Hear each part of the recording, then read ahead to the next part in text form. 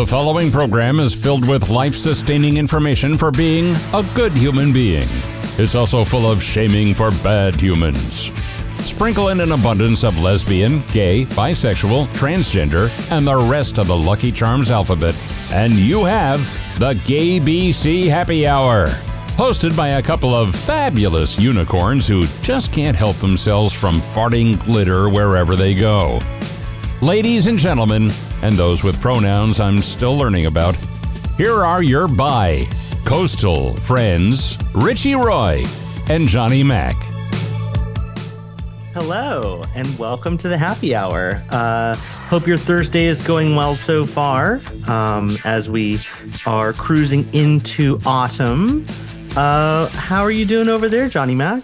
I am fantabulous. Good. I must admit, I'm sort of coming down from the clouds today. I recently went on a little bit of a shopping spree and bought a bunch of cookbooks, and I've been just reading and thinking about food all evening. So trying to get my head screwed on straight, or not so straight, to do the happy hour today. Now, for the last year or so, I've known you to be a avid consumer of one of those package services that comes with usually like 8 or 10 meals to your door for the week. And which one was that? Factor. Factor. That's right. Yeah. And they look pretty doggone good. And I've seen some of the stuff that you have had for your, at least for your evening nutrients. But now you're kind of transitioning back into doing your own thing in the kitchen again, huh? I am. And it's been fun. Sourcing ingredients is really a pleasure. We have, up here in the Hudson Valley, we have a bunch of great farms, both for veggies and for meats, and great dairies. And so it's fun. And the only thing is, sometimes I do find myself, especially on a midweek evening, without some necessary ingredients to actually put together an actual meal. So tonight was a little bit of raiding the fridge and putting some leftovers on a plate and supplementing it with some, bread and butter. But, it's all fun. Of course. At least you like Charlie and I, you do like leftovers. I have an uncle. In fact, the person who kind of drugged me into the radio business when I was a wee tot, he didn't believe in leftovers. In fact, my dad and I used to laugh endlessly about the fact that Bill, he always referred to it as used food, and he could not sink down to eating used food. I'm like, yeah, but you were the one who used it. It's funny. I feel like you gave us a natural segue into our first topic for the week, because used food is a great way to describe some of the flotsam and jetsam that were on the stage this week for the second Republican debate. Can I play something before we get into our conversation about that? Because I think in about 2 minutes and 38 seconds, we can give everybody what they, fortunately, I hope, were not having to watch last night. Here are some of the highlights of that shit show that they had on the Fox Business News channel last night. Joe Biden should not be on the picket line. He should be on the southern border, working to close our southern border, because it is unsafe, wide open, and insecure. Look, I do disagree with something Tim Scott just said. Joe Biden doesn't belong on a picket line. He belongs on the unemployment line. As President of the United States, I'll be standing with workers all across America, and I'll be standing for the right to work of every American to join a union or not join a union as they decide. If the government shuts down, should voters blame populist Republicans? Voters should blame everybody who's in Washington, D.C. Where's Joe Biden? He's completely missing in action from leadership. And you know who else is missing in action? Donald Trump is missing in action. He should be on this stage tonight. He owes it to you to defend his record where they added $7.8 trillion to the debt. And I want to look in that camera right now and tell you, Donald, I know you're watching. You can't help yourself. I know you're watching, okay? And you're not here tonight, not because of polls and not because of your indictments. You're not here tonight because you're afraid of being on the stage and defending your record. You're ducking these things. And let me tell you what's going to happen. You keep doing that, no one up here is going to call you Donald Trump anymore. We're going to call you Donald Duck. You have said slaves develop skills in spite of slavery, not because of it. But many are still hurt. For descendants of slaves, this is personal. What is your message to them? So first of all, that's a hoax that was perpetrated by Kamala Harris. We are not going to be doing that. Second of all, that was written by descendants of slaves. These are great Black history scholars, so we need to stop playing these games. There is not a redeeming quality in slavery. He and Kamala should have just taken the one sentence out. I have a radical idea for the Republican Party. We need to win elections. And part of how we win elections is reaching the next generation of young Americans where they are. So when I get into office, I've been very clear.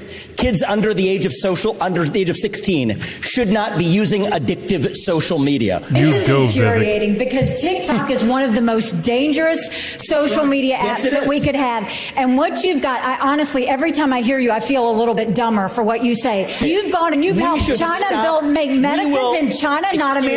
You're now wanting kids to go and get on the social media that's dangerous for all of us. You went and you were in business with the Chinese that gave Hunter Biden $5 million. We can't trust you. Wow. No, Nikki. Wow. We can't trust any of you. And it's amazing. I actually saw an interview this morning on MSNBC Morning Joe that they had with Chris Christie this morning, who was back at the Reagan Library out in Simi Valley, California. And they shot at him a little bit. Even though he's kind of a friend of their show, they asked him, why in the hell, after yesterday, with all the stuff the news that broke, between the Mark Milley should be executed comments and the comments, or not the comments, but the actions of the court in New York State that nailed Trump yesterday in terms of his corporate existence and that fraud, why nobody last night on the stage of any of the 7 candidates addressed those issues with regards to Mr. Trump. And it's as though they just want to bury that because they know that it is a black eye for the GOP and really for a lot of the candidates who stood by and defended him and said that if he were to win, in spite of any felony conviction, that they would support him to continue to be president. So in that exchange this morning on Morning Joe, Governor Christie, he said, I can't believe that you're attacking me for this when I'm the only one who's on the stage last night attacking him on all sorts of issues. So, I mean, yeah, you can give credit where credit's due, the fact that Christie's the only one who had some balls up there. But the rest of them were all just a bunch of crybabies. What I could not find today, all day, was I could not find the story or the video clip that I saw last night in one of the reviews, or heard last night. I actually heard it in my car because I had it on the satellite radio. And what I heard was Pence being asked a question by the Univision moderator who was there last night about where he stood in terms of protecting or taking action to protect LGBTQ people, considering the fact that the amount of violent actions against people in our community were going through the roof, and that LGBTQ people were 9 times more likely than anybody else to be assaulted. So he responded that, well, when he's president, he will stand up against any action of people assaulting people because of who they are. But then in the next breath, Seriously, in the next breath, he turned right around and defended the fact that as soon as he's president, he will make sure that there is no protections for trans people. And I was like, you've got to be kidding me. Even Rachel Maddow called that out last night on the air and said, that is absolutely ludicrous. But he's just who he is. He can't, I mean, he's not comfortable even sort of saying the kind of bland platitude, the kind of generic platitude of "I will protect everyone." He needs to go to his safe space, which is actually about bigotry and hatred. I mean, he has been a longtime stalwart, just kind of, revanchist derriere guard person when it comes to the LGBTQ community, and so. I love that question was posed to him, but, of course he had to pivot away and actually try to turn it into a little bit of a, culture war cudgel because, that's the language that they speak. Yeah. Well, it was definitely something that I'm glad I didn't waste my time watching in real time and was able to just see a few, clips here and there afterwards of the storm that brewed, was exactly what I would expect. And as I saw other people, experts and moderators and whatnot who were on panel shows today speaking about, it was indeed a race for second. And that, as Chris Christie put it this morning, he said, every one of them up there except for me, they're all running for vice president. They all want to kiss his ass, and they want to be his vice president. He said, nobody's up there, doing anything to knock him out. And he said, and the thing is that there is no second place. There's only last place. He's like, if you don't win at this stage, you're not in, and you're not going to be in. Mm-hmm. And he's right. And thank God that they say all this stuff in front of the American people. Thank God they exposed their truth, and that rational people who are moderates, who are independents, who are, left of center, who are even right of center and oppose certain policy initiatives like theirs with regards to women's reproductive rights and so on and so forth, say, screw this. I am not going to go through this. I'm going to have to suck it up again. And we're not going to learn, those people who are on the so-called Republican side or the conservative side are not going to learn until they turn off, any sort of support for these wackadoodles that are, that are doing these extremist things and supporting these extremist views, because as long as that continues, it can't win except in primary elections. It's just, I mean, the thing is they're living in this kind of complete magical thinking fantasy world that posits that there is a race for the Republican presidency, and they're all kind of like playing at president and or playing at being a viable candidate for president. And I think realistically what they're doing is they're getting campaign donations. They're trying to increase their social capital. None of them are brave. None of them are interesting. And it's, and I think, we'll see where it goes, but assuming that Trump is the presumptive Republican candidate, I could see him very happily not picking any of these, bootlickers to be his vice president. He'll pick someone else. He'll probably pick Eric Trump or something, but he's not, none of them are going to do themselves any favors by being sort of talking at half measures, trying to kind of seem interesting while not turning off the MAGA crowd. It's just, it's really sad to see so many people just kind of, give up even give up kind of a sense of ego in order to just exist in the current Republican Party. Yeah. Is Eric even old enough? You have to be 40. Is he 40? He's gotta be. Yeah. I know that Junior is, but I wasn't sure I'm if sure Eric was out of his 30s Is it yet. 40? Yeah. Is it 40? Yeah, Okay. because if the president, croaks, you have to assume the power, and you have to be 40 years old to be president. Okay, I wasn't sure. Yeah. I'm bad with numbers, so I wasn't sure if it was 40 or 35 or 70 Maybe it or is, whatever. Maybe it is 35. But maybe I'm wrong about that. It could be 35. I do think that he is of age, but yeah, I mean, or he'll just pick. I mean, he'll pick someone. Just ridiculous. I never thought about that. But, I mean, you're absolutely right, because he very easily could have, said he wanted, his incest victim to, run with him, and she'd have probably done it in the first round. I mean, it wouldn't surprise. I mean, honestly, wouldn't surprise me to keep things in-house.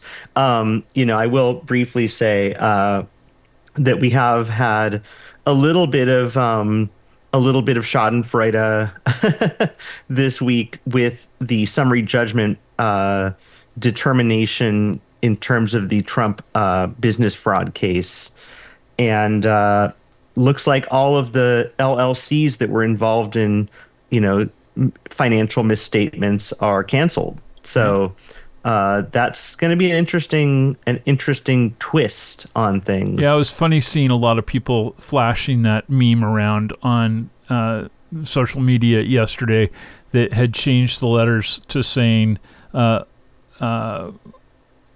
is it, Letitia Tower.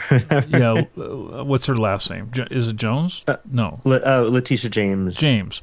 Letitia James Tower, on Fifth Avenue there. Yeah, very funny. Yeah, or they could just turn it into one of those Spirit Halloween stores, Of course. Since we are at that time of year. But yeah, I'm glad I didn't watch. I watched some clips earlier today of the debate, and I think you picked out a few salient actual statements. Most of it sounded like a cage full of macaws talking over one another, and was unlistenable. So we didn't miss much. Exactly.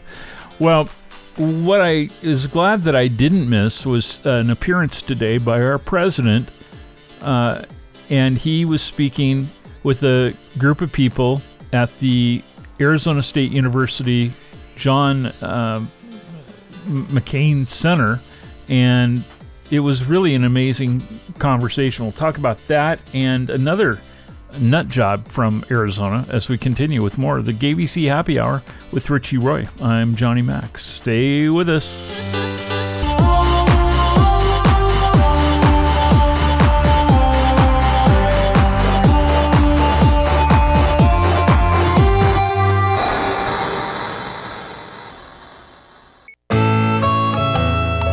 From GAYBC.com, this is the Happy Hour with your hosts, Richie Roy and Johnny Mac, your source for conversation, current events, culture, and all things LGBTQ.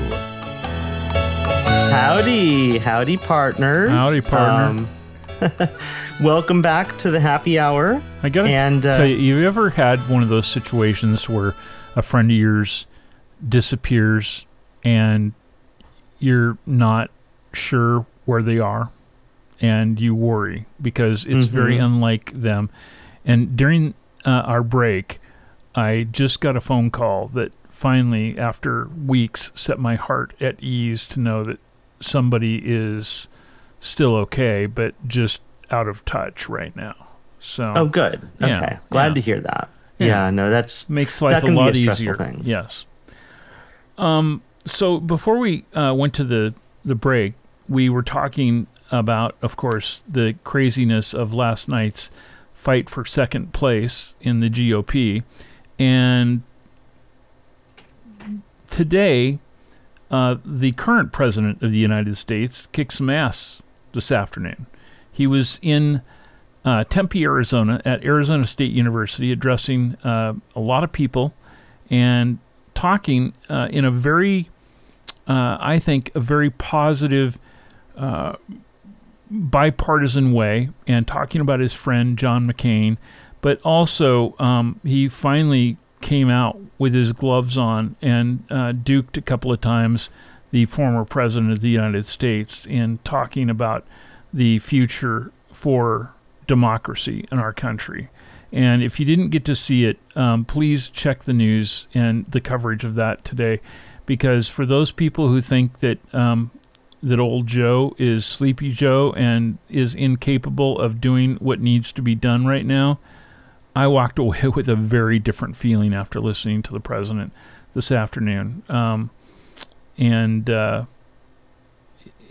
even handled a person, a heckler in the crowd, in a way that I think that the left handles things and the right doesn't. So rather than telling the crowd when the guy spoke up and started interrupting them, rather than telling them to take care of that guy and don't worry, he'll pay the legal bills for, any physical damage done to him, he told the guy, look, as soon as I'm done speaking, you are the first person I'm going to come out there and we'll have a conversation.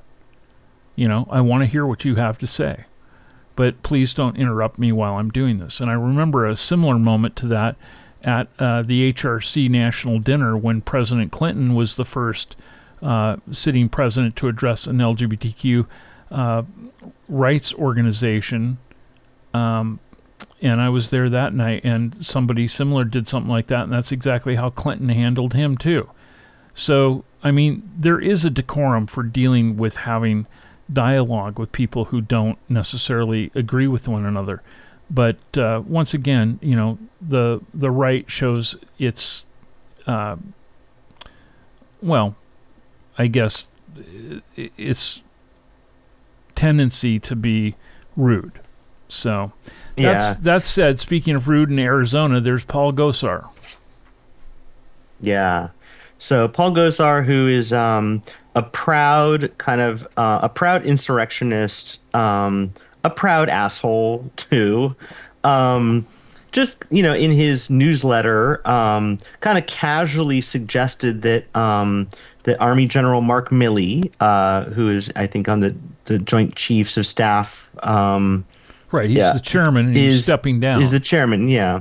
Is quote, a homosexual promoting BLM activist, and says that in a different time he would be hanged for his actions, and kind of leaned into among other things his promotion, because it is actually the policy of the U.S. government and the armed forces to be respectful and mindful of people of any, of different gender identities and sexual orientations, but suggested that, maybe he should just be hanged.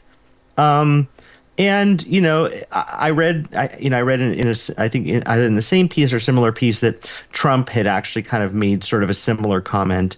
And I just, there's something, there are no boundaries anymore. Trump really just kind of just took all the fetters off of any kind of like realistic, discourse, sort of any moderation of discourse.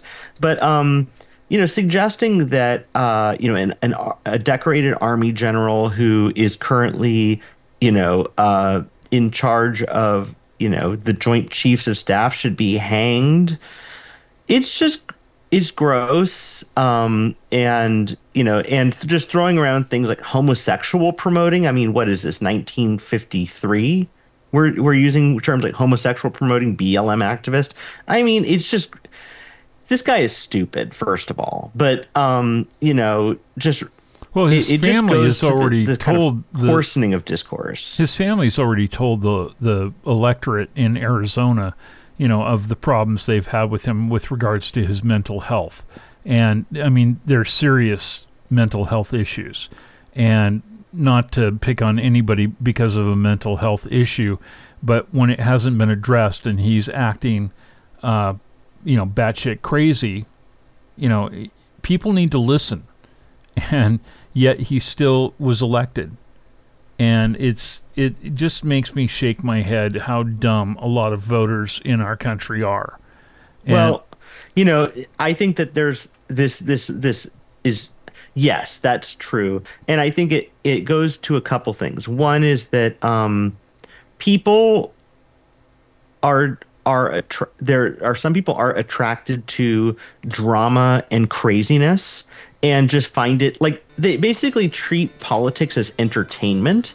And to the extent someone is outrageous, that suits their fancy. Yeah. Well, and I mean, a lot of those people that you're referring to, Richie, they're the kind of people who they don't care. They just want the whole government to be burnt to the ground. Exactly. So we're going to continue with more on the GAYBC Happy Hour. Thanks for being along with us this week with Richie Roy. I'm Johnny Mack, and when we come back, we're going to be talking about some good news on the Gavin Newsom, governor of California front with our community. He's doing something that, has done something that is great, but look for there to be legal challenges. Stay with us.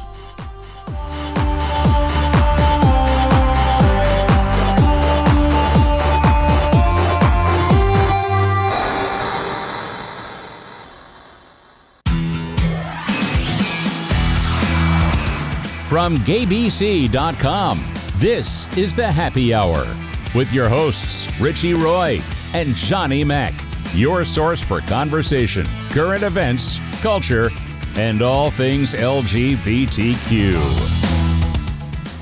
Hello. Welcome back. On the topic we were talking about before the break, one of the things, because it actually also sort of has to do with what you were talking about with Biden's speech, is there are certain people who are drawn to just kind of chaos and sort of gotcha moments and kind of this kind of inflammatory discourse, whether on both sides. I think especially on the right, but on both sides for sure. But I think that there's something to be said about the fact that the act of governance can be boring and should be decent. And I think that what really is frustrating to me is that Joe Biden seems to be, if nothing else, extremely decent person and someone committed to kind of government as a lifestyle and as like as something that should be done well. And the fact that he's that's not interesting enough is a bummer to me. Like, people want someone with razzle dazzle. They want charisma. And I get that, but at some point you have to just look at what the work is. And sometimes the work needs someone to be actually doing the work. I mean, Trump, for all of his, when he was in office, for all of his constant babbling and twittering and stuff, didn't actually do much because he was so busy just talking, and he didn't actually staff things right. He kind of allowed things to kind of hollow out, and we have the opposite now. We have a fully staffed up, quality government doing work quietly and well. That should be a thing people are happy about. Exactly. And people so anyway, we have other things to talk about, but I just that's something that just sticks with me, is that people should really want their government to work well. And sometimes that's not interesting, but that's the point. Yeah. And speaking of governments working well, Governor Newsom signed a few bills this week that are protective of LGBTQ youth. And awesome. I'm glad he did come under attack for one that he had also vetoed, but he claimed that the measure that supposedly sought to protect trans and gender fluid kids, that it would actually backfire on that. So, I think he does his homework on these things. And he a lot of times will tell people, lawmakers, to bring them back to him when this issue or that one is corrected, so that it doesn't have an unintended consequence. But there were a few bills that he did sign. For instance, one of the 4 bills requires foster families to demonstrate their willingness to meet the needs of potential foster children, regardless of their sexual orientation or gender identity, and requirement which is similar to one that was demanded of parents in child custody disputes that we just mentioned that he had vetoed last Friday. This is according to reporting from LGBTQNation.com. Mm-hmm. Tell me about the other couple. Do you have that information, Richie? The other bills. Yeah. So one, it creates like an advisory team on LGBTQ issues in education to kind of report back on what, basically LGBTQ youth kind of need or want in terms of being, treated properly in education. Another one requires within a certain number of years, all schools, public schools at least, to have a gender neutral bathroom by, I think, 2026. And I forget the other one, but they're all kind of just, again, as opposed to places like Florida and some other states where they're trying to kind of erase the idea that gay people exist from schools entirely. California's going in the other direction and being like, okay, we acknowledge that gay and, lesbian and transgender kids exist. How can we make their lives at least a little bit better? Because, kids are going to be rough no matter what, but let's actually be responsive to the children who are in our charge. So, yeah, Governor Newsom, who I think you're going to see as a candidate for the Democratic bid for the president of the United States in the next 4 years, he did issue a statement saying that California is proud to have some of the most robust laws in the nation when it comes to protecting and supporting our LGBTQ plus community, and we're committed to the ongoing work to create safer, more inclusive spaces for all Californians. These measures will help protect vulnerable youth, promote acceptance, and create more supportive environments in our schools and communities. Yeah, no, I mean this is, we're seeing this really this extreme kind of separation of the United States into states that don't really look like the other ones at all.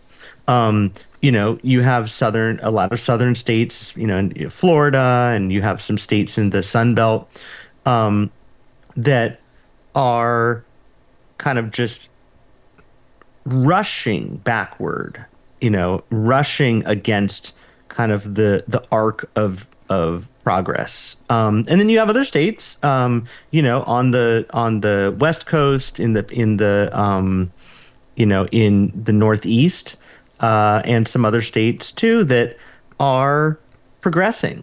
And you just see kind of like the difference is almost like a whiplash, because in one given week, when we're reporting on these trans issues, you have California kind of like striding ahead, and then you see fresh new stuff coming out of Alabama or Florida that just takes your breath away. But the thing with the Newsom, with the bill about foster families and the willingness to meet the needs of the foster children, this reminded me of something we talked about on the show a few months ago, a Massachusetts family or a Massachusetts couple that was Catholic and was turned down from being foster parents or adoptive parents because they espoused anti-trans views. And when I heard that news story, my first thought was, okay, so they're teeing this up to be a case in front of the Supreme Court. And now hearing that California is kind of adopting a similar policy, I'm like, you heard it here first, folks. This is going to be an issue that is going to get teed up in front of the Supreme Court, whether or not public, governmental foster programs can require parents who want to do it to be okay with foster children regardless of sexual orientation or gender identity. I can tell you my feeling is, given our current Supreme Court, that will be struck down. That will be found to be violative of religious rights, that people should, that they're going to say that people should be able to be foster parents and have their sincerely held religious beliefs. And if they want to, force their foster children to, have their beliefs, their, anti-gay, anti-trans beliefs crammed down their throats, that's A-okay. So I don't know when it's going to happen, but I can just tell you that this issue is going to trickle itself to the Supreme Court sooner rather than later. Most likely, yes. Because that's just how everything has to be decided these days. Right, exactly. And so, when I saw that, I was like, this is awesome. It's great that California's kind of going in this direction, but it's adding, the more states that have stuff like this, the more cases are going to get teed up. There's going to be cases, in other states. They're going to make a circuit split. They're going to do all the things they have to do. These Alliance Defending Freedom and all of these different right-wing legal institutions are very good at getting bogus cases heard in front of this Supreme Court. We've seen it happen time and time again. Like the website, the gay website, gay wedding website case. Total bullshit. No standing. It was ridiculous. That did not stop this Supreme Court from making a ruling that, starts to chip away at the foundations of all kinds of precedent. So, we'll see what happens. Yeah. We want to invite your interaction with us. If you'd like to join us on the program, if you have a thought, an opinion about something we're talking about, please feel free to jump into the mix at 760-677-0111. That's 760-677-0111. And you'll hear the prompt tell you what to do before coming on the air. Then it will advise you to press a particular key, and that will put you through to the studio. That's the way that we make sure, to tell you the truth, that's how we make sure that we're not getting those robocalls to our studio, because you have to get through that first line. But it's not a issue, and you'll be able to hear the show while you're on hold before we put you on the air. And we'd love to add your voice to the mix of this conversation on the GAYBC Happy Hour. Always, and every topic we talk about, you're always welcome to call. And again, that number is 760-677-0111. I also want to take a moment to remind everybody, Richie, that we did add a new website this past week, and the site that you should probably go to get to us right now is www.gaybchappyhour.com. GAYBC HAPPYHOUR.com. GAYBCHappyHour.com. That's our new home. And Richie has all sorts of goodies on that page where you can actually wear your GAYBC Happy Hour colors on any number of items, whether it be glasses that you're, pouring cocktails in, or it be one of his favorite new things, the GAYBC Chef apron, or it be a t-shirt or a hoodie, sweatshirt, all kinds of stuff there with the GAYBC Happy Hour logo. So please check that out at GAYBCHappyHour.com. Absolutely. And I got to tell you, I was shocked. I was absolutely shocked when I shouldn't be shocked, because he's the grand of all shock jocks. When I saw that Anderson Cooper made a recent appearance on the Howard Stern show. Oh. So he sat down with my former satellite radio colleague, and he got to talking about how, years before he actually decided to have a child, and he now has 2 sons, how his mother, who is Gloria Vanderbilt, or was, how she once offered to carry his child for him. Wow. Yeah. And according to the story that they published about this also in LGBTQnation.com, it says, to be clear, the late heiress, who was 85 years old at the time, was offering to be a surrogate for her out-broadcaster son. Cooper told the story on a recent episode of Stern's show on Sirius XM, and said that, quote, "This was like 8 years before I decided to have a child." Cooper, who is now the father of 2 young sons, said, "But my mom really wanted me to have a kid, and she called me up one time, and she was like, 'Honey, there's something I really need to talk to you about.' She was like, 'Well, the most amazing thing happened. I went to the gynecologist the other day.'" Cooper recalled noting that Vanderbilt was 85, and he said his mother proceeded to tell him that her doctor had informed her that she was still able to bear a child. Wow. He said that it left him, almost speechless from the crazy statements. Right. You go, Gloria. That's a way to support your gay son. All right, that's going to do it for this segment, and we're going to continue with more of the GAYBC Happy Hour. As we do, you know what we're going to get into next? It's going to be a little discussion about Versace, but not Gianni this time. We're going to talk about Donatella and how she is responding to the nasty, fascist Prime Minister of Italy.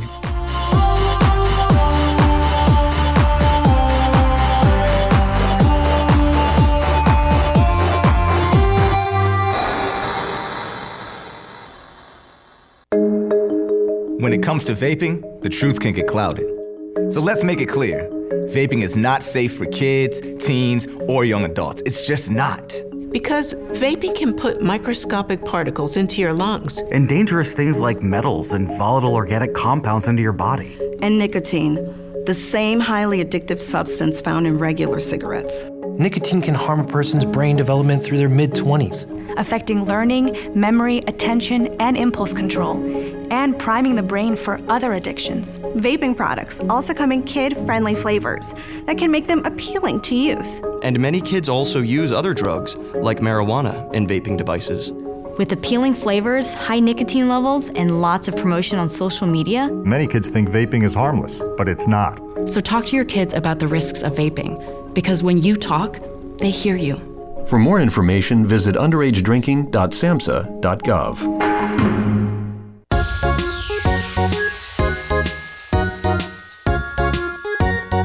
It's not always laughter and games on the GAYBC Happy Hour with Richie Roy and Johnny Mack, but when it is, you'll know when it's time to cut them off.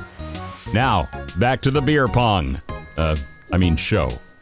Boys? Welcome back, everyone.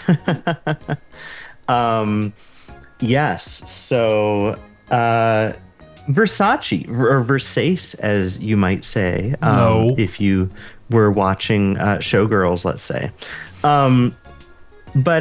So this is a good story. It's a little bit of a silver lining story, or at least a bravery story, which is that Donatella Versace spoke out recently about a growing tide of anti-LGBTQ measures in Italy. I have to admit that I'm not super up on Italian politics. The name that comes to mind is Berlusconi, but he hasn't been sort of relevant for a long time. And it turns out that the current prime minister is someone named Giorgia Meloni, who is of the conservative Brothers of Italy party. And there's been kind of a rash of anti-LGBTQ legislation kind of working its way through various levels of Italian government, things especially with removing the names of same-sex partners from birth certificates, like the non-biological parent, stuff like that is going on. And, I guess it makes sense in a sort of a country steeped in a lot of Catholic tradition, that there is some, conservative anti-gay sentiment that kind of washes around. And when you have a conservative party in power, you start to see that, sort of rear its ugly head. But Donatella Versace, basically was like, this is not sort of what we're about. Like, basically saying, we're not moving forward. This is not representative of what real life is like now. And that this is not what should be happening. And I thought that was great. Obviously, her Gianni had a huge influence on her, and was a very ebulliently gay person. But it's great to have someone who's as kind of emblematic of Italian fashion and culture as Donatella Versace kind of speak out. I think is great, especially when you look at something like Dolce & Gabbana, and I forget whether it's Dolce or Gabbana, one of them. It has a long history of sticking his foot in his mouth, and he said some weird stuff about IVF and gay parenting and all kinds of stuff. So you've got some other voices on the other side, but I would just wanted to kind of call out Donatella and just be like, that's great. I'm glad that you're doing this. What you also have to remember is that 100 years before she was elected, that party, that organization, the Brothers of Italy, has always been this fringe far-right group. And that, kind of the grand poobah of all, back in 1922 was Benito Mussolini. And, so they're all crazy fascists, just like the people who were in the last administration here in the United States. It's a mess. And, I'm glad that she's using her celebrity and name to be out there and to call them out on their stuff. Yeah, and the thing is, like, you bring up a good point, which is we kind of need to distinguish between, in this country at least, between sort of conservatism, small c conservatism, and essentially authoritarianism.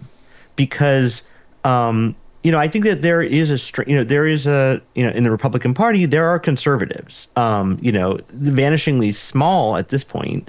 But you have people, sort of old guard people, like let's say a Mitt Romney or something, who are just essentially conservatives and smaller government, all that stuff. But when you think about, kind of where that party has gone in the kind of Trump era, it's more about authoritarianism, these kind of, basically being intrusive when they want to be. It's not about hands off. It's about hands on when we want to put our hands on things. Right. If we want to erase gays from schools, we will stick our fingers in every school in the country. Whereas when people on the left want to set broad standards for education, they freak out because, they don't believe they think education should be local, except when they don't. And so I think that it's important to kind of, when you see kind of right-wing fascistic movements in Europe, you have to say, well, how does this look similar to what's happening on the right here?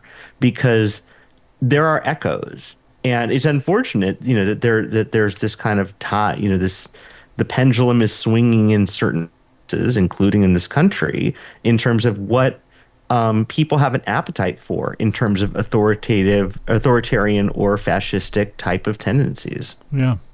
You want some other good news this week?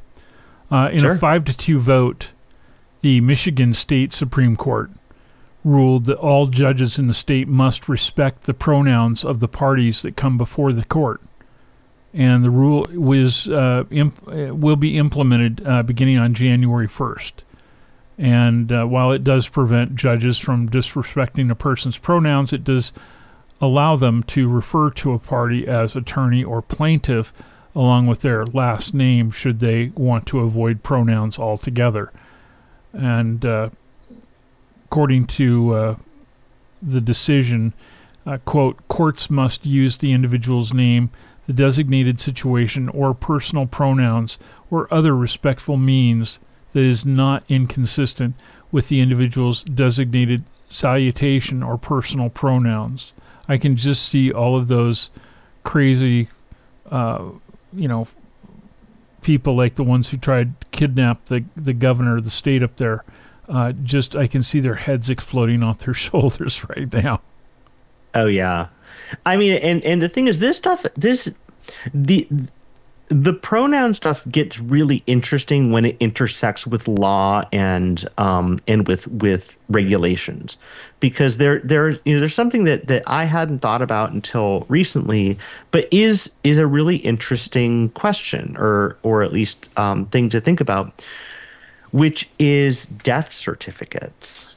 And so if someone is, what should a death certificate, if someone is in the process of transitioning, what should the death certificate say? Because death certificates, it depends state by state, but I know in New York, there's, you have to list male, female. They also have an X, which is sort of a non-binary specification, but is generally not applied unless someone has sought while they're living to have their ID set as X. I see. So if someone is actually, transitioned or and they haven't finished their paperwork, or they haven't actually done that process yet, what should the death certificate say? Should it reflect their intention, and how should the medical examiner figure that out? It becomes really, it's complicated and interesting, and I think we're all kind of muddling through it together and trying to figure out a way that's respectful, but also kind of isn't that we can apply in a uniform manner. So yeah. I think that's a great thing that they just kind of set a court rule and just said, judges, we just follow the pronouns, just do it. Like, right. Whether you're an old, octogenarian codger who wants to call everyone Ms., or Miss, or Mr., sorry, you just, you got to suck it up. I love that. Yep. Good for us. Good news for us. I like when we get to deliver something that, our side, which wants equality for all, to, gets to win and, move in the right direction, rather than us always having to report, some sort of god-awful, horrible news about, somebody else who's got a problem with people who they don't even know. Yeah, no, I agree. And if those of you listening heard what sounded like a house falling down, I apologize. My cats are on the other side of my office room door, and are destroying the house. So sorry if you heard a big crash. We should set you up with with wireless headphones and microphone, so that you can report on action live from the scene of the events, and just walk around your home during your show. Well, listen, stay with us, because we have a whole other hour coming your way, and we're going to be talking about some bomb threats.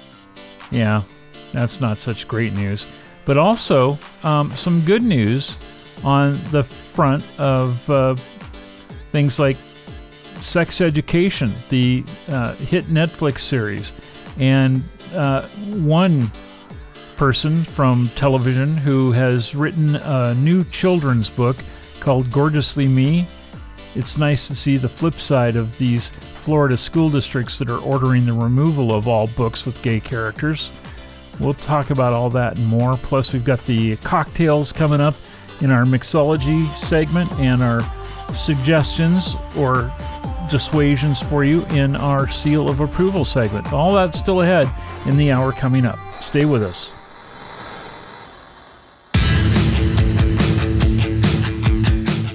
I bet you didn't know professional shows could use the F word. Well, it depends on which ones you're talking about. On the GAYBC Happy Hour, we roll with the times. For instance, Johnny loves fantastic, far out, and even an occasional fuck. Richie, he's okay with fella, fuddy-duddy, and occasionally fist, depending on what you do with it. But they both draw the line at fag, because in fact, God does love fags, and Fred Phelps found out when he got to hell. Here are your F-bombs, Richie Roy and Johnny Mac. Welcome back, everyone, to the second hour of the Happy Hour. The Happy Hours, as the case may be. The GAYBC Fappy Fower. The Fappy Fower. I took a brief break to see what happened. My cats knocked down a framed piece of framed photograph, and managed by doing that somehow to unplug one of my speakers and a nightlight, and I don't know what all was going on there, but all is well here now that that's been restored to normalcy. But to hop right into the segment, this segment, we have a new tactic. Well, it's not new, but a tactic that seems to be increasing. There were 3 bomb threats this week that targeted drag events and also an LGBTQ community center. And this is, something that we've seen stuff like this before, bomb threats being called in, but they're increasing in regularity.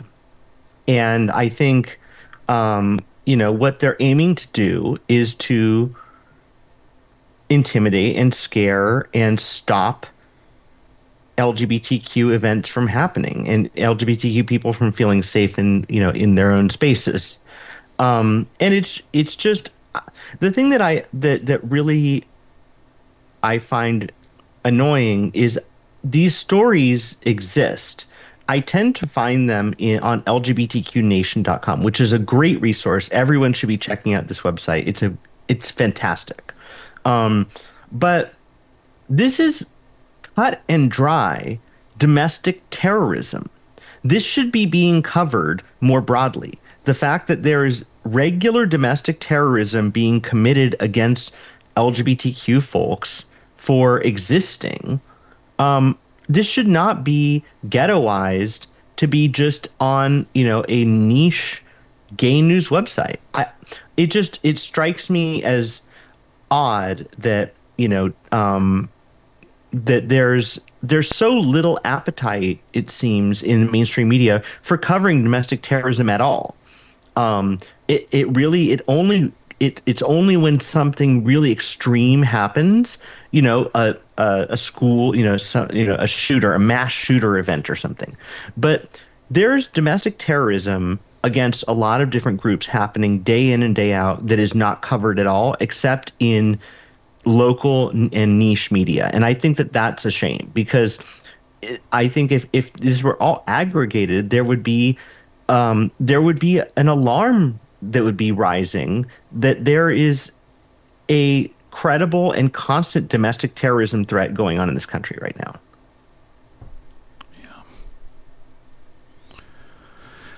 Yeah, it's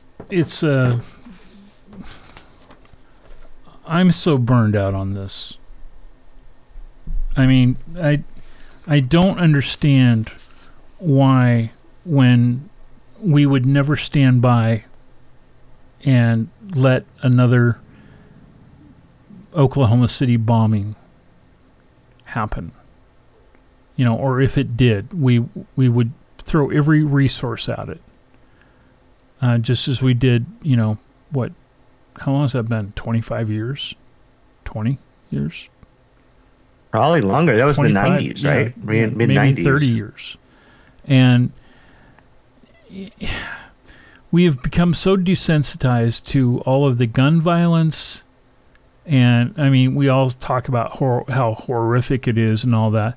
And, you know, the things that have happened, like what happened at each of the schools that have been, had people show up and shoot at people. And yes, we've had people who've been alarmed at what has happened to LGBT people in, you know, any number of hate crimes that have happened. In fact, I was going to bring it to your attention because something came up the other day and somebody was talking about, an event that was going to be happening here in another couple of weeks, which happens every year, which is National Coming Out Day.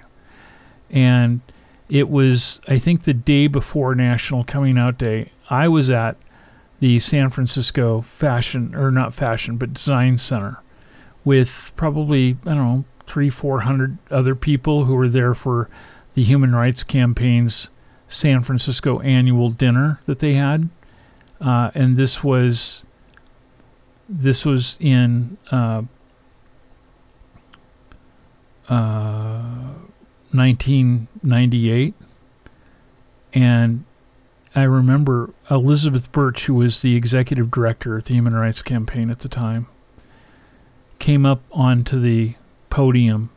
And I was they had people sitting on the main level, and then it was like a big atrium. And so they had each level for the next, 2 or 3 floors up, where people's tables looked out over the atrium and could see the stage and, hear everything going on. And I think I was on the second floor. And Elizabeth gets up on the stage to the podium, and you could hear a pin drop when she came up to inform us all that she had just been informed that Matthew Shepard's life had come to an end. He was in the hospital in Colorado. And, and that started a whole new era of how we looked at hate crime in this country aimed at our community. And I was thinking about that. That's 25 years ago, next 2 weeks from now. And it's hard to believe that, he would be 46 years old today. Mm-hmm. And that so much time has gone by, and how much has really changed? Not really a lot. And not just on the hate crimes towards LGBTQ people, but towards all sorts of people who are in marginalized communities. And I'm so ready for us to do something that is so meaningful to those people who are trying to pull off these acts as though they're not what they are. They are terrorism, like you're talking about. They are domestic terrorism.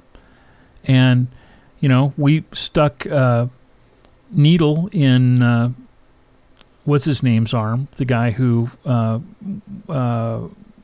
McVeigh, who was the Oklahoma City bomber, but his partner in crime, Terry, I forget his last name now. Oh yeah, I forget. Yeah, he went where they belong. He went and is sitting underground in Supermax in Colorado. And that's where we need to put people who do this. One of the things I, heard about yesterday when they were talking about the violence that people on the right have been ascribing to and kind of getting worked up about because of our former president and his revving the troops up, is that when you look at the manifestos of a lot of these people who have committed these atrocious acts of domestic terrorism, they don't care about being killed. In fact, that's what they're looking forward to. Basically, suicide by cop. Mm-hmm. And we need something that is far more measurable and not giving them what they want, but hurting them in a way that they have to experience hell on earth before they experience hell in person. So, just my thought on it. I'm just, I don't know. Did you watch Jon Stewart's interview with the guy who's the activist for, he's some sort of a activist with some organization that basically represents the firearm industry and all that, and he basically tries to put the responsibility on the guns and not playing this game about, well, it's the people. And it was brilliant. I thought I sent it to you actually, Richie, on Instagram, but if not, I'll find it and forward it to you. It's just such a powerful piece, and I'm glad that there's somebody in our public sphere who is taking that to the mountain and trying to get people to be aware of these things and to call upon our so-called leaders to do something serious about these things. I don't know how we get anything done seriously in the House of Representatives anymore when we have this group of cartoon characters who are atrocious, who let us all down as United States citizens because they just want to bring the whole system to the ground. Yeah, I mean you bring up a really good point, which is, there's this nihilism that is there's a nihilism in domestic terrorism.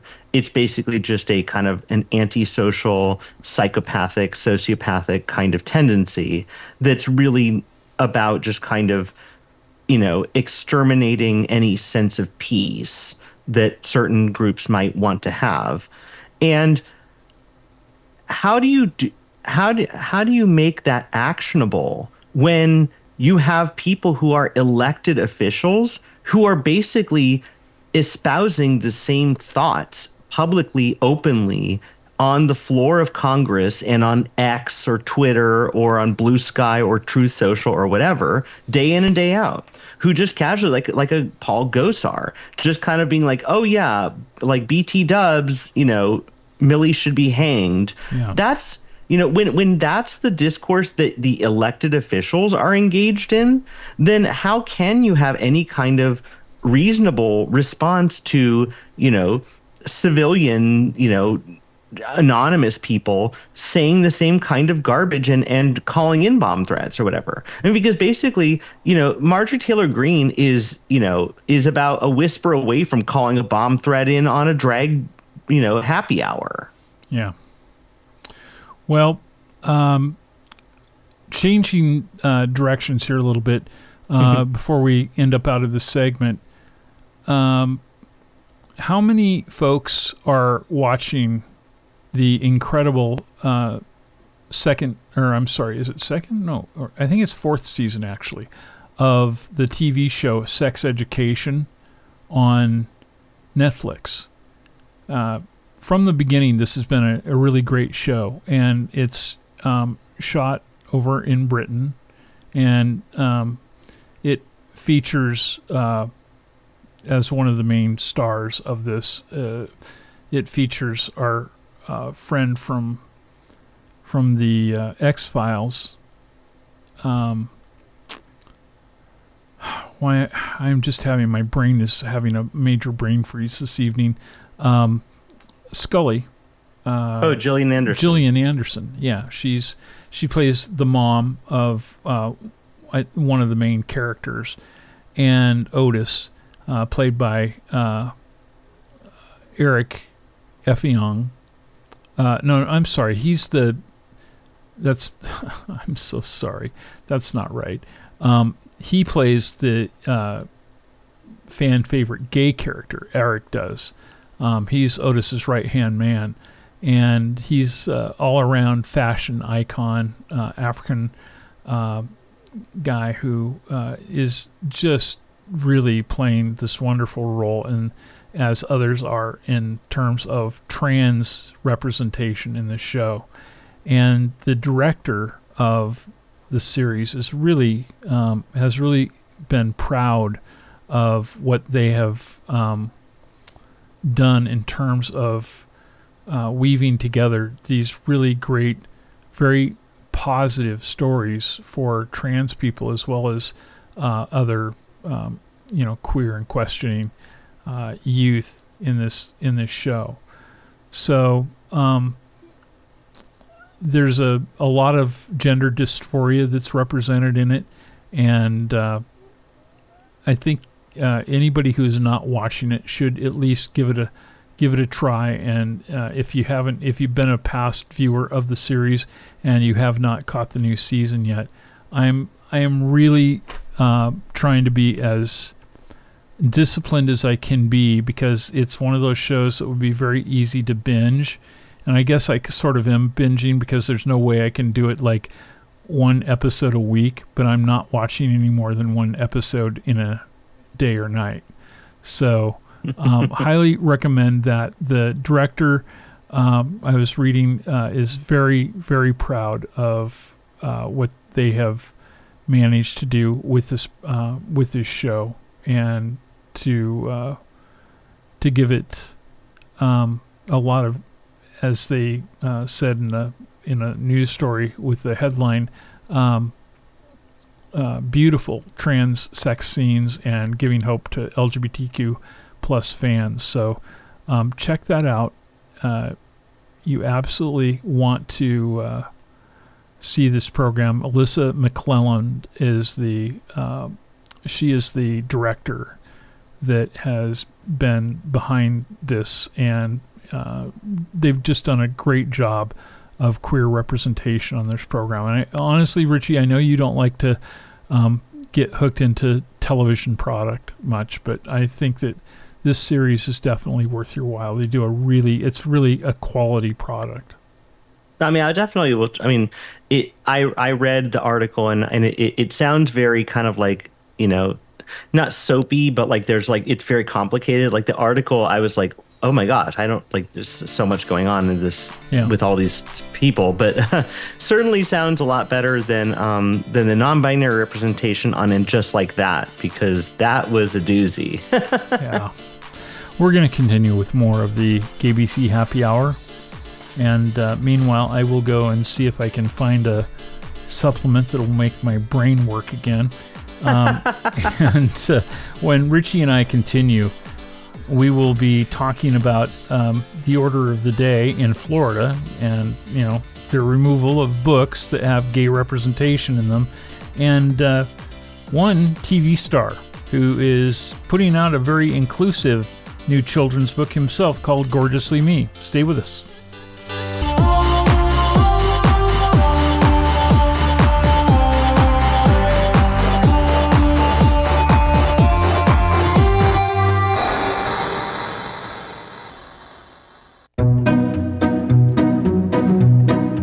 The GAYBC Happy Hour continues, with or without pumpkin spice.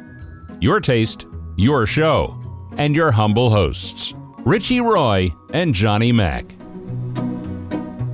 Welcome back, everyone. From that little brief diversion into the world of advertisement. What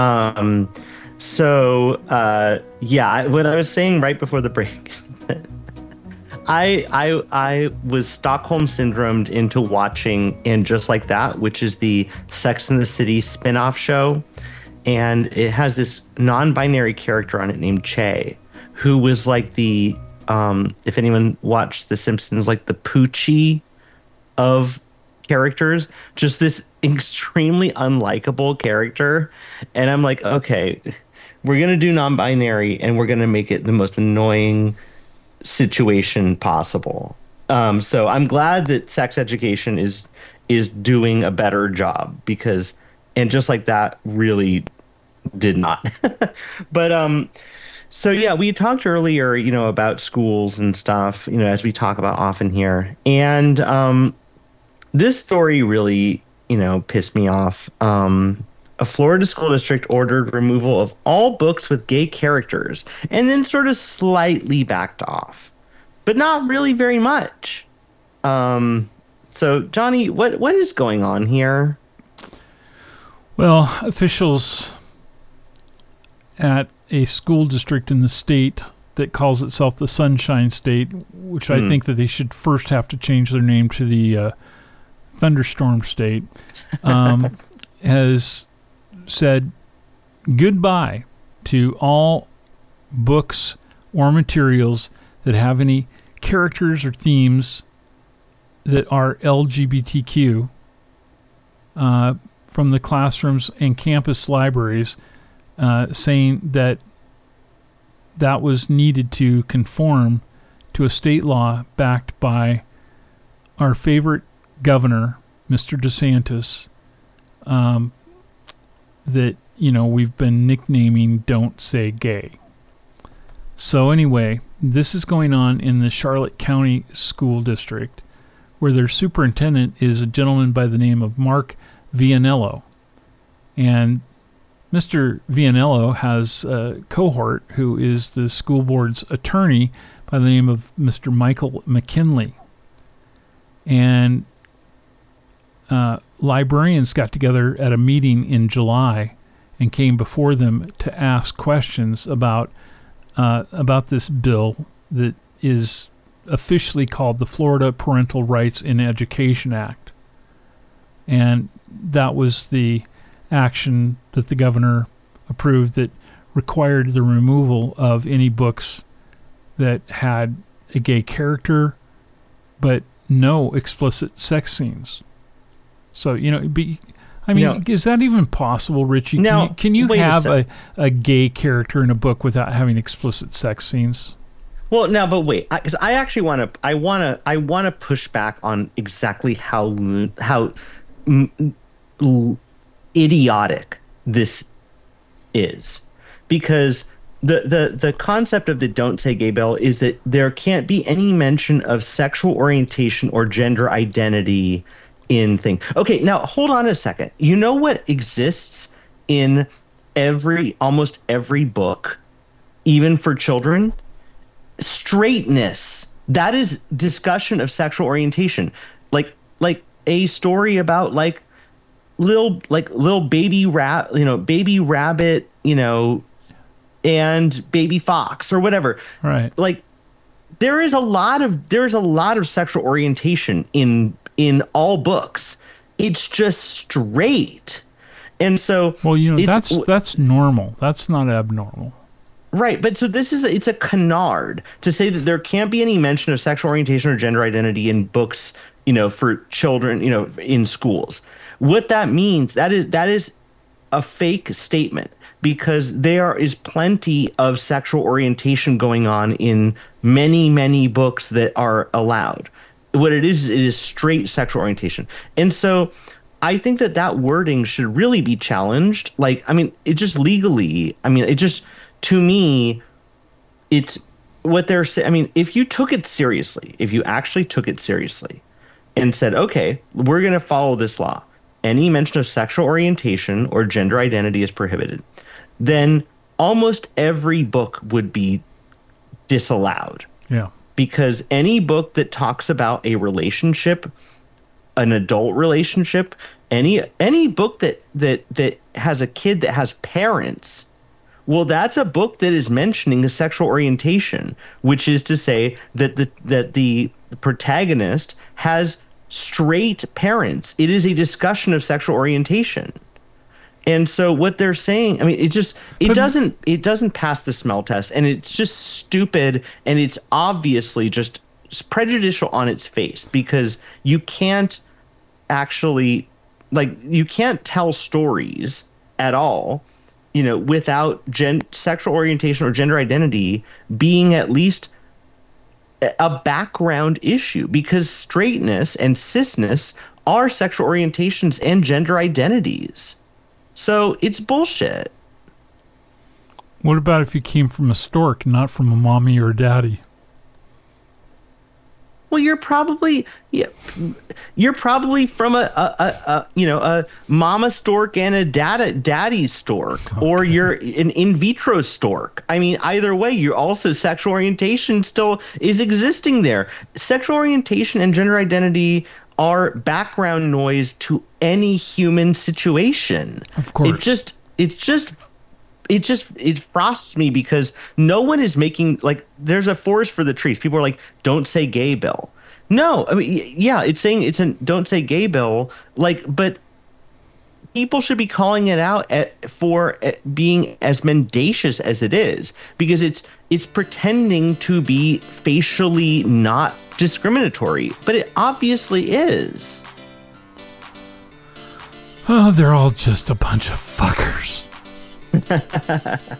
Well, there's been a little bit of backing off, but as you can imagine, not enough. We'll continue the conversation as we continue with more of the GAYBC Happy Hour.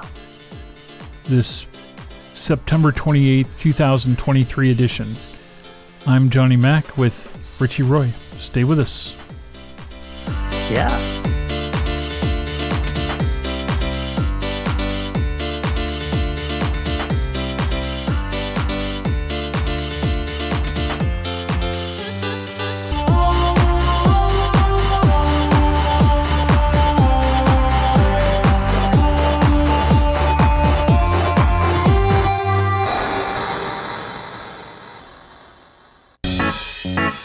The GAYBC Radio Network presents the weekly public service, the GAYBC Happy Hour Seal of Approval. Does it fly or does it die?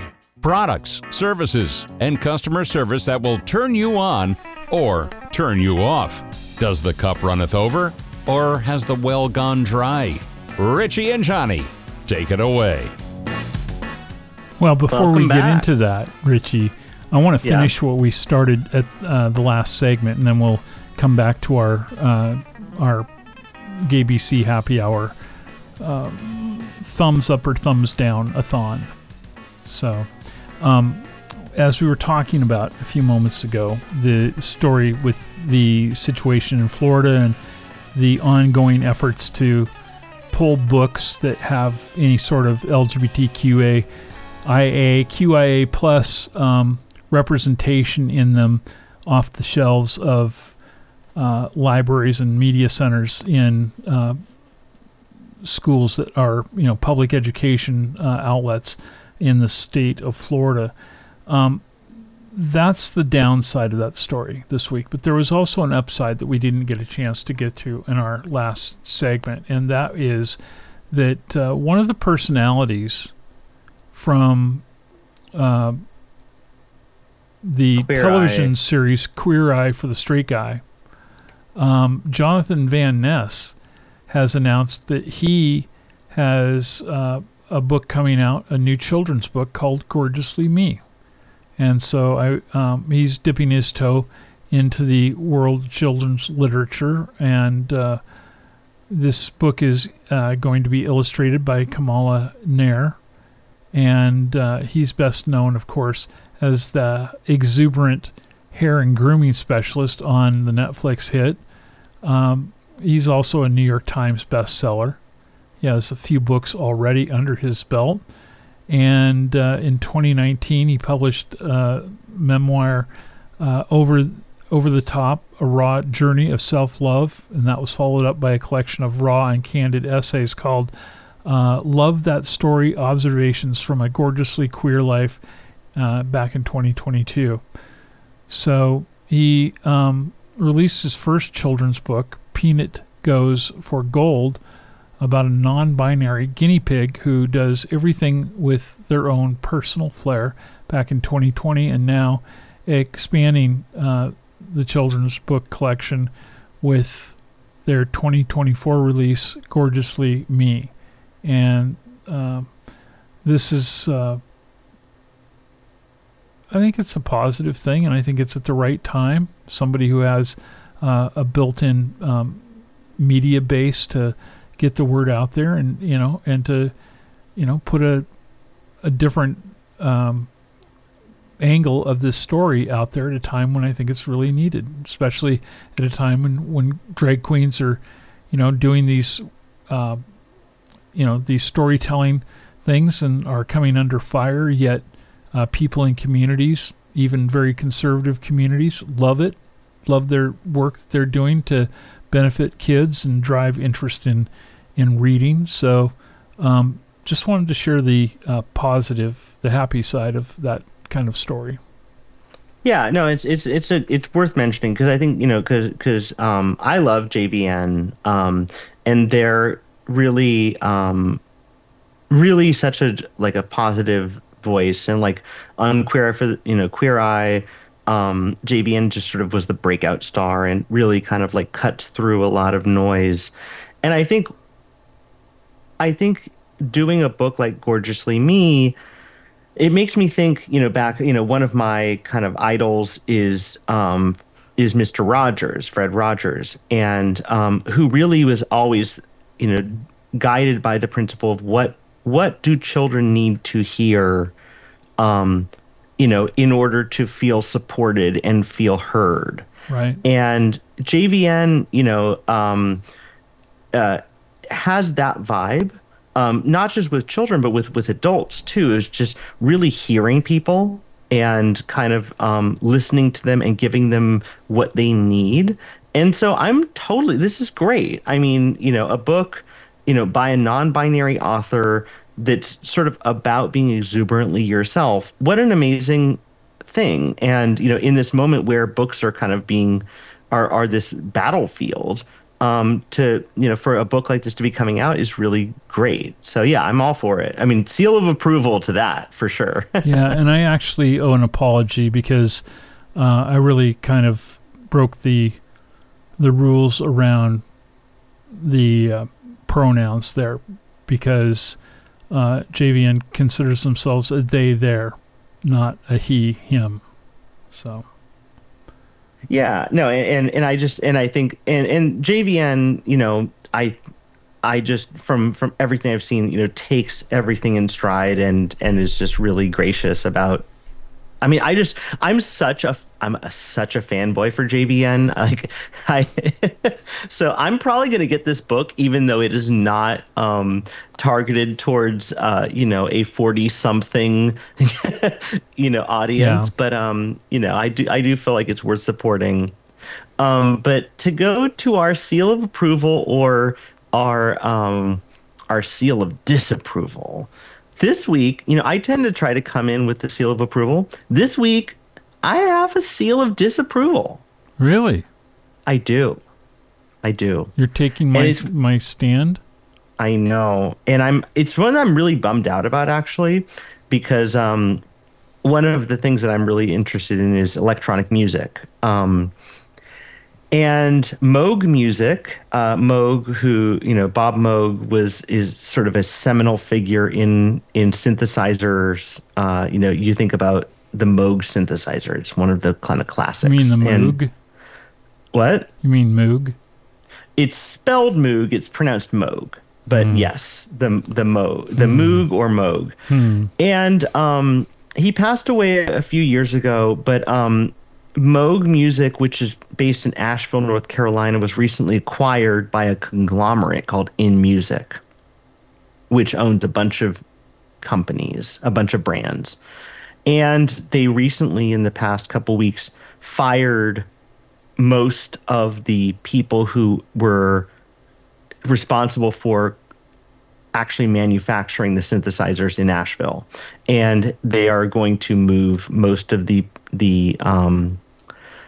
assembly offshore. And it's just such a bummer because it's a legacy product. It was always proudly made in Asheville, and they're just sort of the heart of sort of the Moog synthesizer and really synthesizers generally. I mean, like, it's so important, has just been kind of carved out, and just, a huge conglomerate kind of has acquired, scooped up, and destroyed, a 50 or 60 year legacy, just with a stroke of a pen. So that's, I remember how big that was in the 70s and 80s, but especially in the 1970s, had such a huge impact on music back then.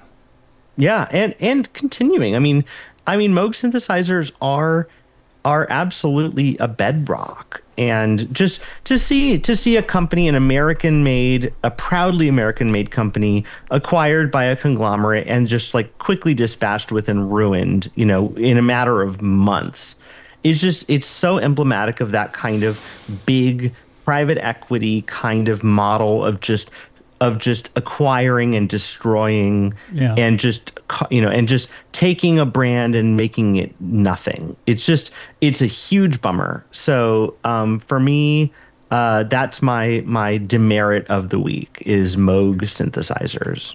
Who are you going to give a thumbs up to this week? Ooh, who am I going to give a thumbs up to this week? I hadn't even thought because I was so pissed off. I was in a burn it down mode. I will give a thumbs up to a local tea manufacturing company, Harney and Sons, out of I think they're out of Millerton. Millerton, I've gotten New York. What was that? Millerton is in New York? Yes. Okay. Because I have gotten extremely into tea recently, iced tea specifically. And they make a million different varieties of tea. They're all really high quality. They have a great website. You can order various sizes and loose teas and bagged teas. And I really think that you can't go wrong, with iced tea is a great drink, whether black, green, or herbal. And they have so many varieties, and everyone should be drinking more iced tea. I mean, it's better than soda. It's better than, a lot of alcoholic beverages. It's complex because there's often, bitter notes or, round notes or fruity notes. You can do a lot with tea. And I just, Not surprisingly, I love those fruity notes. But no, we have a lot of loose tea that we make here and make iced tea out of. I would say it's my favorite beverage. Yeah. Yeah. It's quickly becoming mine too. I have one of those Camelback bottles that has the little straw, the little squeezy straw that you kind of bite and you suck on, which also has a kind of like oral fixation vibe to it. But I basically keep it filled with iced tea at all times and just carry it around with me like a little security blanket at this point. You know what I think we should do is, starting this next week, we should start adding to the GAYBCHappyHour.com page list of links and information about all of the things that we end up recommending, or I'm not going to put things we don't recommend up there, but definitely the things that we do, so that people, especially when it's mom and pop or a more local business that does business on the web, so that 100%. People who are interested in those things can easily find their way to them and try them out themselves. I think that's a great idea. I mean, I love that. And I know that coming up soon, we're going to be trying out some Dick-flavored potato chips, so we can even put those up there if we don't hate them. Exactly. And actually, I've been, I'll give a shout out to a different potato chip, which is it's a brand, and I'll look it up and I'll bring it back for, maybe we'll put a link, but there's a Spanish company that has a line of gourmet potato chips. And actually on the break, I went downstairs and I broke into a bag of Serrano ham flavored potato chips. And they are beguiling. They also have truffle chips, which are delicious. It's they make good chips there in Spain, I must say. I mean, I don't know how the Dick flavored chips are going to be, but if they're anything like the Serrano ham flavored chips, I might, I might be buying them again. We're planning to take a trip to Spain next year. Oh, so maybe next early September, about a year from now, we could all just go together and we could do some remote produced programs over there. Well, I was going to say, I mean, if nothing else, you can split me into your check-in luggage, and I will join you. Okay. I don't know that I'd want to spend, 9, 10, 11, 12 hours in the luggage hold, but okay. So, anyhow, if you want to join us, you're welcome to 760-677-0111. If you have a product or service that you would like to tell us is absolutely worth your while. This week, my negatory place that I'm going to is, it's not any surprise because I've bitched about them for years, but I don't know. My most recent experience was really extraordinarily awful too, and that was my local Walgreens. I had to go get my COVID-19 vaccination. And for those who don't know, this new one that has come out is the only one that really deals with this new variant, which is running through country after country, like, rapid fire. And it's just really kind of scary. I'm really staying away from people in general for the next couple of weeks while it takes hold. But I've had like 10 friends who have gotten sick with this thing in the last couple of weeks, and it's really knocked them on their butt. And as somebody who has some comorbidities, not something I wanted to do. But I went in and I'd set up an appointment to go in and have my vaccine at Walgreens. And it was just a nightmare from start to finish, and the shot itself, is in and done and out in 30 seconds, but I was in the store for almost an hour and I had an appointment. And I am so sick and tired of that company and their lack of customer service. So, I don't know. Walgreens can rot in hell as far as I can care, Anyway, enough bashing anything. We're going to have our fun segment of each week coming up next. Richie's going to throw on his bartender outfit, and we're going to have the mixology segment coming up. So stay with us.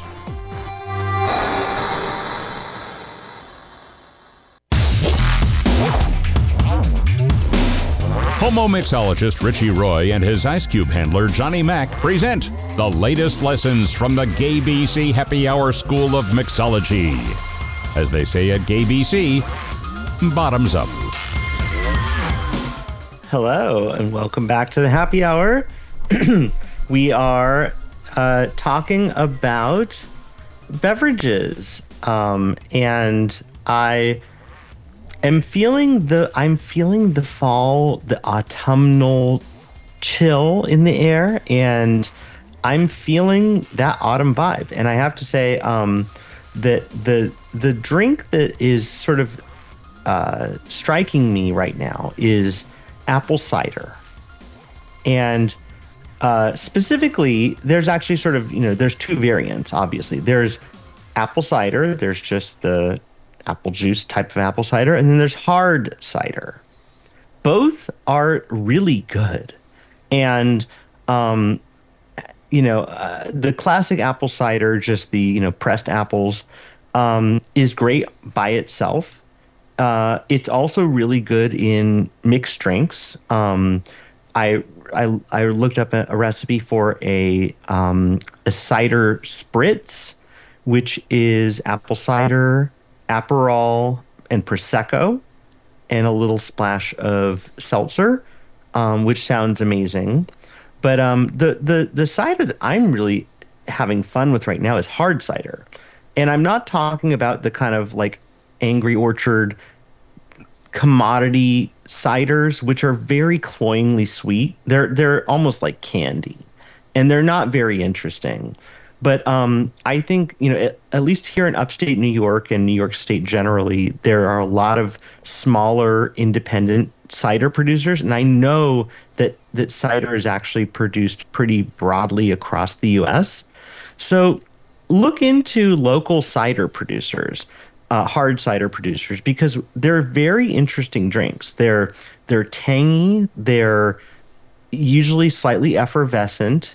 They pair beautifully with many foods, and they're low alcohol content. So, you can sip them. You're not going to get trashed off of a little bit of cider. And they're kind of a nice, a nice alternative to wine because they have a low alcohol content. They have the acidity, the kind of raciness, the complexity of like a nice white wine, with some fizz, and they pair great with all kinds of things. So I'm really on apple cider right now. That's funny. I thought you told me that you were allergic to apples, though. So I am. So this is I am allergic to apples, and like to eat an apple in the same way that I'm also allergic to stone fruits. So peaches, nectarines, pluots, plums, cherries, anything with a pit, and also apples. It's actually not an uncommon allergy. But it's specifically... Can't you get that fixed? I mean, you're missing out on some of life's greatest wonders. The best ones. I know. I'm missing out on the best ones. I'm aware of that. But it's specifically the raw fruit. So I can have like let's say a grilled peach, or a plum jam, or a pie of any of those things, an apple pie.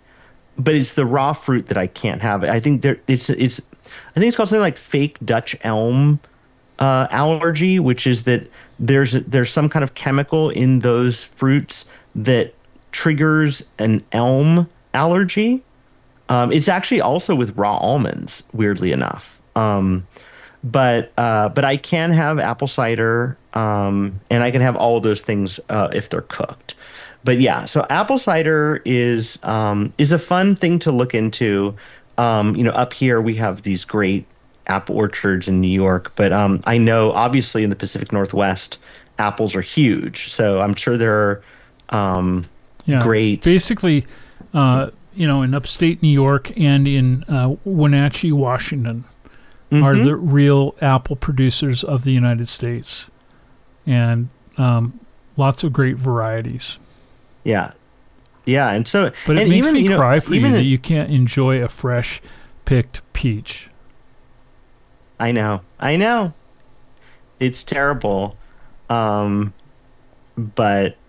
such is life. What I can enjoy is a freshly picked grapefruit. So as winter approaches, I will be seeking out the choicest citrus that I can find. Well, when you're here for the GAYBC Happy Hour pool party at Pride in Palm Springs coming up in a number of weeks, you'll be able to take a look and see how the crop is coming in for this winter. Yeah, exactly. Yeah.